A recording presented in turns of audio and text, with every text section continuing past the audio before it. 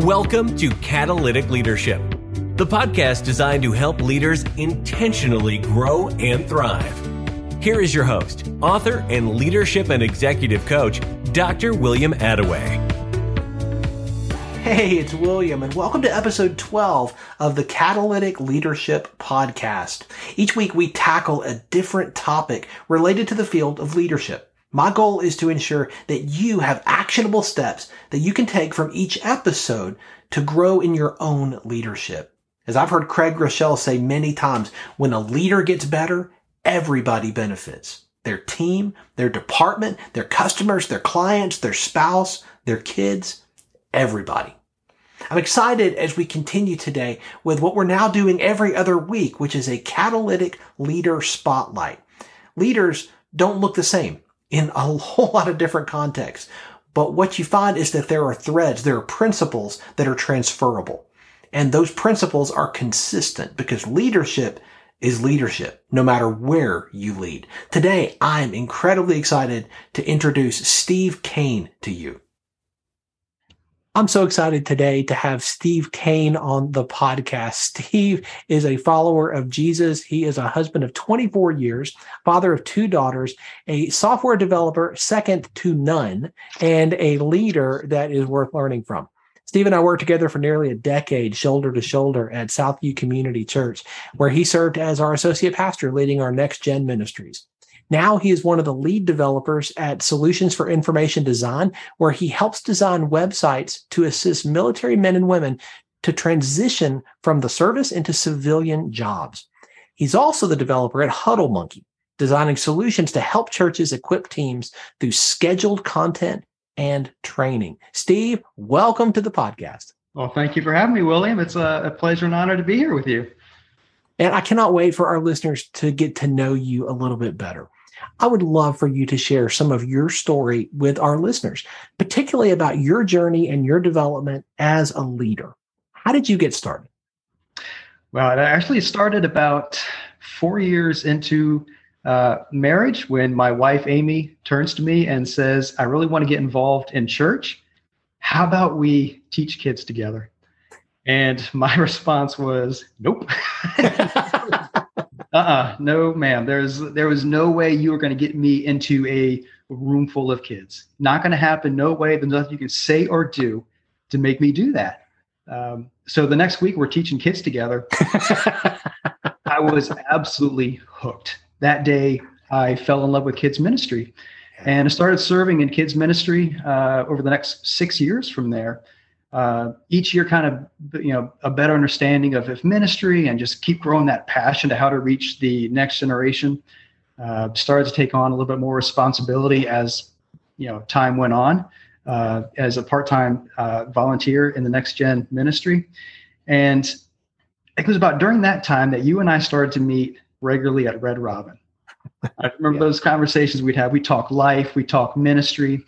And you saw something in me and started planting a seed about full-time ministry. And over those course of those conversations at Red Robin and just praying through it about, well, first I thought you were crazy to begin with. Like there's You wouldn't be the first. Yeah, he was right. It's like, there's no way. Full-time ministry, I'm in IT. I've got a job. But in 2008, I start to feel the nudge that, maybe it's time to go into full-time ministry as a children's pastor. And I realized I came to the point in my life where I had to decide, am I giving God my best in the ministry?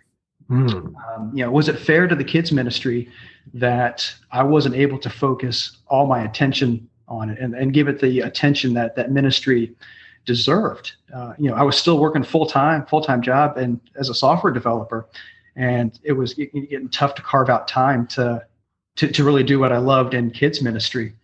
So I had to decide, like, Steve, are you going to be all in or all out? This way, there's no in between at this point. You're going to do it all the way, or you need to pull back. And incidentally, in 2008, that's when Amy was pregnant with our first child. And I'm like, really, God? I mean, now and at this stage of life, you're giving me this calling and this prompting to try to go into full-time ministry. I'm like, you do realize we're having a baby. And I need stability. I need to support a family. And oh, by the way, God, I'm a software developer, not a pastor by any stretch. But fortunately, we, through a lot of prayer and encouragement from friends, we took that step together as a family. And it was such a blessing to take that step of faith and go into full-time ministry, and had the privilege of serving, as a family pastor for almost 10 years. And it has been an amazing journey, just learning about leadership, knowing what I started in knowing, with absolutely nothing about leadership and leading ministry and kids, but just being able to sit around a table with other leaders such as yourself, and just the way that you were intentional about putting resources into our hands as a staff to grow as a leader, all the conferences and books, all the books, to learn and grow as a leader. It was phenomenal. And I think I remember the thing that sticks out to me the most on that journey is you constantly stressed that leaders never stop learning. Mm-hmm. And, and you back that up with the conferences and the books and all the seminars. And I tell you, that's a skill that sticks with me to this day. Even going back to IT world, you never stop learning. You got to stay on top of technology. You got to stay on top of all the trends, and because you'll get left behind, and you'll be putting out products where other people are going to put out a whiz bang product, and yours is man, because you're not staying up on that learning curve. But then, 10 years, about 2018, is when you had to make probably the hardest choice in my life, feeling that God's calling me that it might be time to step down as family pastor, and went back into the IT sector as a software developer, which is where I'm currently in today. Wow. That's a journey. And the interesting thing about every journey that I hear, including my own, it's not just straight, up and to the right. Everything's expected. Everything is what I thought it was going to be. It's the twists, it's the turns, it's the unexpected. It's the wait, what? Wait, now? Yeah. Really? I mean, you didn't expect all that. Not at all. Not one bit. It was one of those things where you come in and say, oh man, I'll never do this. And God's like, really? Never? Watch this, as he rolls up his sleeves and starts doing things behind the scenes and tugging on heartstrings. And yeah, it's amazing. I think we can all relate to that. I've given my share of no way, absolutely not, never statements. Yeah. And yet. And yet. And yet here we are, right? And here we are. That's right. So how would you, having worked both in the for-profit, in the business world, and in the nonprofit, in the church world, how would you define leadership? Yeah, that's a great question. I think for me, leadership is helping a group of people reach their full potential so you can accomplish a goal. That's good. I think that translates, not just in the church world, but, in the IT sector as well. It's really good. And I love it because it focuses around people. You're helping a group of people. You're focused around that. And yeah, you want to help them accomplish a goal, but you're not trying to do it all yourself. Right. Because you can't. Not by any stretch. So not only now are you working in the IT sector, but you have started your side gig, Huddle Monkey. Talk about that a little bit, because I'd love to hear more about what that is and how you see that accomplishing the goals that you have for it. Yeah, Huddle Monkey was set out I wanted to develop a tool that I wish I had when I was in full-time ministry. Leverage technology to help build and equip teams. One of the biggest struggles you find as a leader is getting everyone together in the same room to do some awesome training. And how many times, I know you felt this as well, as you spent hours putting together this whiz bang presentation, like, oh man, this is going to be the best training ever. And then you schedule it for Tuesday at 7:00, and we'll have pizza and cookies, and you bribe them with everything to come, and you get maybe 20% of your volunteers or team, because people are busy. It's understandably so. They've got lives, they've got work, they've got kids, they've homework for them to help with it, all that good stuff.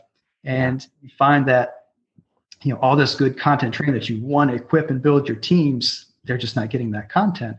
Mm-hmm. So Huddle Monkey is a digital platform that allows you to share and schedule content that you would normally have in person that they can then view at their leisure, maybe sitting on their couch at home, in their pajamas at 10 o'clock at night when they have time after the kids have gone to bed. They can view the training. They can take an assessment. Leader gets notified that they took it. Build a chat community around that so people can share ideas and hey, I love what you said about this, but we thought about it this way. And just to kind of get people together without getting people together. Mm. I love that because it addresses such a real need, particularly in the church world, but I think in so many other contexts as well. Mm. I think that it's exactly what you said. It's the solution that you wish you had, and on this side of COVID, I find that people are so much more protective of their time, protective of the time they're going to invest in a meeting in a location. And what you have is a tool that provides a way for people to accomplish the goal, training or equipping or pouring into and investing in other people, but to do it asynchronously on their schedule, right? And in a way that can be done at a distance. They don't have to commute in and drive in. And they're able to do this in a way that fits their schedule. And if, they get home or they wake up at 3 a.m. and say, I'm wide awake. I'd like to get better at something. They can dial in and they can do that. I love that. Absolutely. Yeah. That's the heart behind it is, I've heard stories too of like a church using it where the church is obviously in a location. They've got people 20 minutes one way and 20 minutes the other way. Yeah. So to have them meet at a house or a church, it could be a 40-minute round trip, but they can get together and they've done book seminars together and training and things like that. That hopefully the digital platform can just make it easy to provide that framework for leaders to help build their teams. I'm such a fan, and I think in the post-COVID world, that is going to be such an incredible tool for churches and so many other organizations too. So tell me, what does leadership look like in your context these days? Yeah, currently at Solid, I lead a handful of developers on my team, and I found that no matter what context you're in, what industry, as a church or IT, the core principles of leadership remain the same, and they can be applied in any scenario. I think it goes back to that, having that mindset of being a servant leader. Yeah. And, it's what Jesus taught and what he modeled. It's how you led us as a staff at Southview. And with that as a framework, I try to do two things in that environment. The first thing is I try to start the day and go throughout the day asking the question, how can I help? How can I help my team be successful? Yeah. How can I help them grow individually as a developer? My team knows that I'm available to chat anytime. We use, we work from home, but we, use, Teams, Microsoft Teams to reach out and chat. So they know they can drop me in a line and say, hey, you got a second? Sure thing. Absolutely.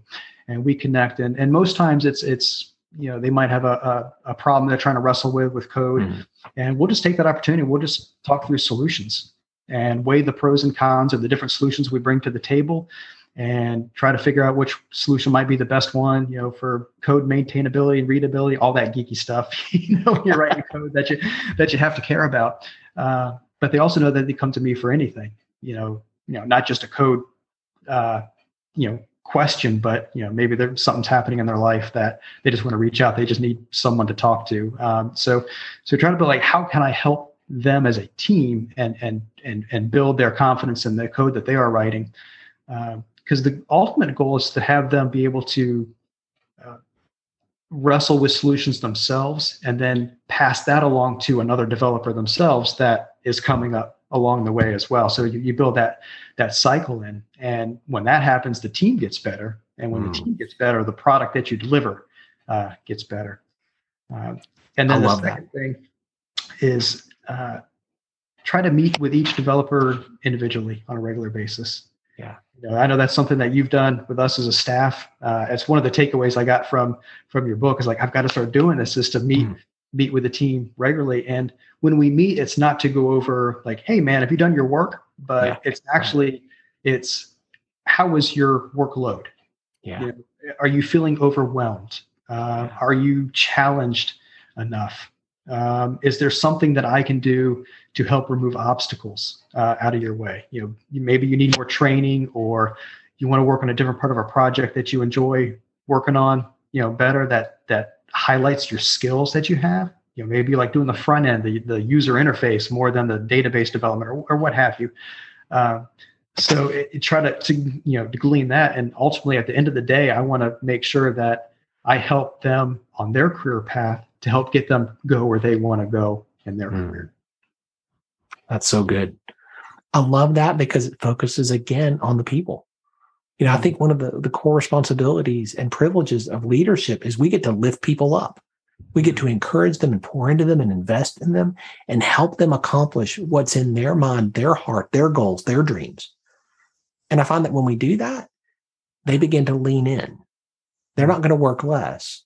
They're going to work harder because they feel like that you care about them as a person, not just as a cog in a machine, not just for what they do, Yeah, that's so true. Yeah. And we've seen that too on the team. They just, the team just kind of, rallies around each other. Oh, you need help with this? It's kind of that culture now too. It's the team just wants to help each other out to be successful, because they know ultimately when the team is successful, the product that we present to our client is going to be just that much better. I love that. You have been such a big part of my journey for so long, and you have watched me grow and learn so many of the things that I talk about now. And I can only imagine, like when you started, I was not a great leader, and now I'm still not a great leader, but there's been movement, it's like as we grow, and you've gotten to watch so many of those things and so many challenges along the way. I'm curious, what has been your greatest challenge as a leader?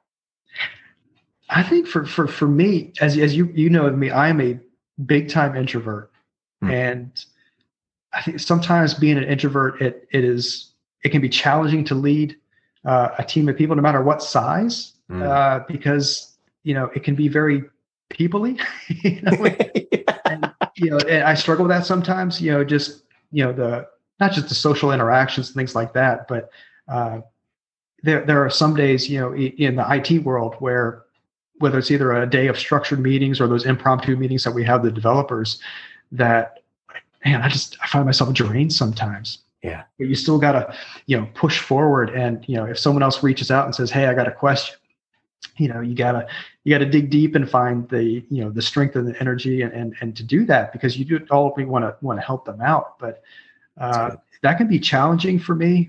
So I found that I have to be very intentional about, when that happens, carving out blocks of time that I can recharge, whether it's I curl up in a corner and just code, just me and my keyboard, or even just take a step outside and just walk around the block to just clear my head and just have that space where it's just me, so I can come back refreshed. But it can be challenging sometimes. I know there's lots of introverts in the world that maybe, if people are listening, they struggle with that too, that you're not alone. That's true. That's one of my biggest challenges. That's really good, man. And I love how you've developed a rhythm and a way. Okay, I know this is a thing, and I'm not going to ignore it or hope it goes away. I'm going to deal with it, and I know how I'm going to deal with it, and I've got a plan to deal with it. Yeah. I love that. That's intentionality. A really smart guy once told me, bad news never gets better with age. You remember that? Yeah. Oh man, my first boss used to tell us that all the time. It was my favorite quote from him, that, a project would get delayed or something. He said, well, bad news doesn't get better with age. So let's go tell the customer. Like, okay. I think this is that. I think the truth never goes away, even as much as you want to ignore it. Like you could sweep it under the rug and say, well, I should be this. I should be. And you can try to ignore the reality of how it is. It's not going to go away. Right. It's still there. Yeah. And I love that you're like, hey, this is how I'm wired. This is who I am.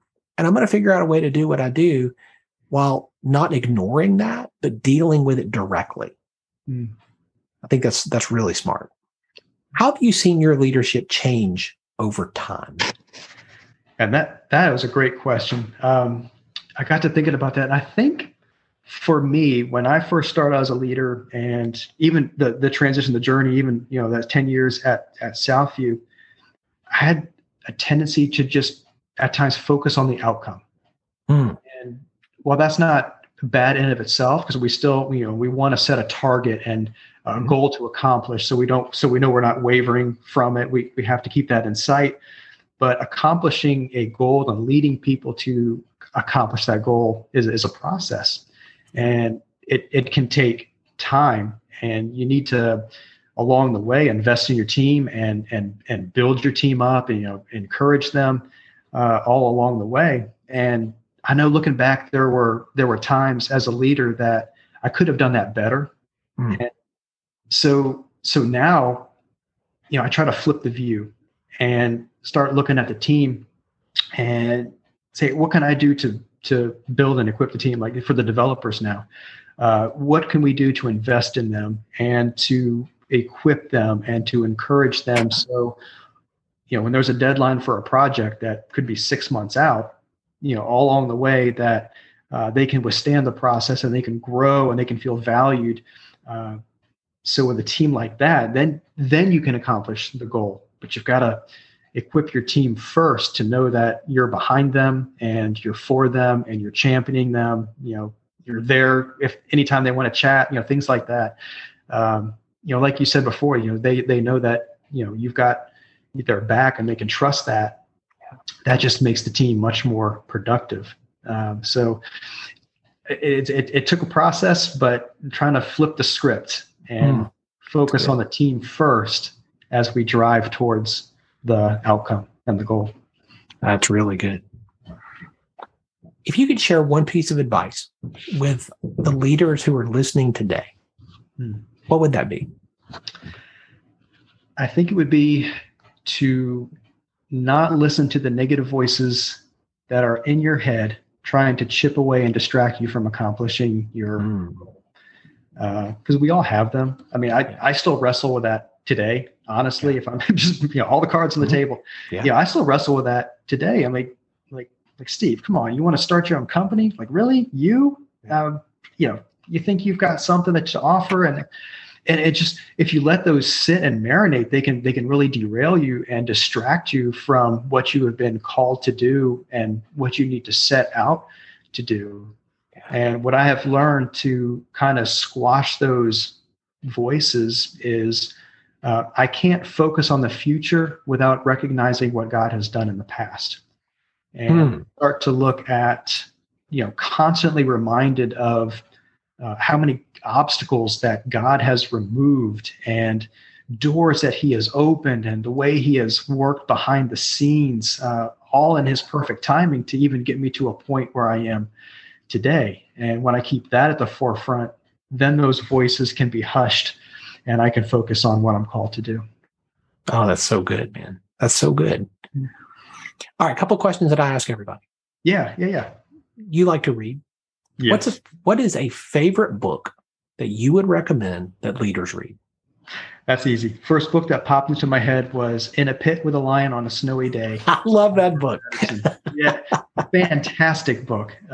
It's the book that I read when I was working through and praying through if I should go into full-time ministry. Yeah. And and I reread it multiple times when I was wrestling with, should I start my own company? Great read. I highly recommend that one. Brilliant. Mark Batterson, one of his first, and I think one of his best. It's a brilliant book. Love that. Okay. What is a favorite quote that you'd like to leave the audience with? Actually, I'm going to pull it right from Mark Batterson's book because I just read it recently and it's fresh in my mind. I got to read it so I don't mess it up. Mark Batterson writes, "Most God-ordained dreams die because we are not willing to do something that seems illogical." And that spoke to me on different levels. Just That's good. Back when wrestling with going into the ministry, that seemed illogical at the time. Starting your own company, so that's a very powerful quote that stuck out in my head. So good, Steve.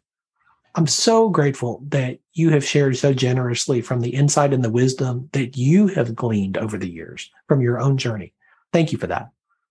If people want to stay connected with you and want to find out more about Huddle Monkey, what it is that you're developing and providing as a solution for organizations now, what's the best way for them to do that? Yeah, you get one of two ways. You can go straight to the website, huddlemonkey.com, or just drop me an email, steve.kane@huddlemonkey.com, and I'll get that and I'll reply back to you. Would love to chat. Awesome. And I'll make sure those links are in the show notes. Steve, thanks so much again. So glad you were here today. Well, I appreciate you having me on. It's been fun, as always, chatting with you. Steve has been such a longtime friend of mine, and I knew he was going to bring it in this interview, and he did. I hope you were able to capture some of those nuggets that he dropped as we were walking through his story. If not, you can always go back and listen. It's important to capture what you're learning, to reflect on it. That's how you make it a part of your journey going forward. When you reflect on something as you evaluate, that's how you carry it forward. So the next time you need that, it's going to be there to help you. Thanks so much for joining me for this episode today. As we wrap up, I have a request for you. I'd love for you to do a couple things. First, I'd love for you to subscribe to this podcast so that you don't miss an episode. If you find value here, I'd love it if you would rate it and review it. That really does make a difference in helping other people to find this podcast. Second, if you don't have a copy of my newest book, Catalytic Leadership, I'd love to put a copy in your hands. If you go to catalyticleadershipbook.com, we'll get one out to you. You just cover the shipping cost and we'll get that book to you in your hands for free. My goal is to put it into the hands of as many leaders as possible. It captures the lessons, the principles, the insights that I've learned from coaching leaders for over 20 years and from my own journey. Leaders in the entrepreneurial space, leaders in business and government, in nonprofits, in church, and in education. You can always connect with me on LinkedIn to keep up with what I'm reading and learning about these days. And if you're ready to take a next step with a coach, if you're ready to intentionally grow and thrive in your leadership, I'd love to help you. Go to catalyticleadership.net and book a discovery call with me, and let's get started. Until then, as always, leaders, choose to be catalytic.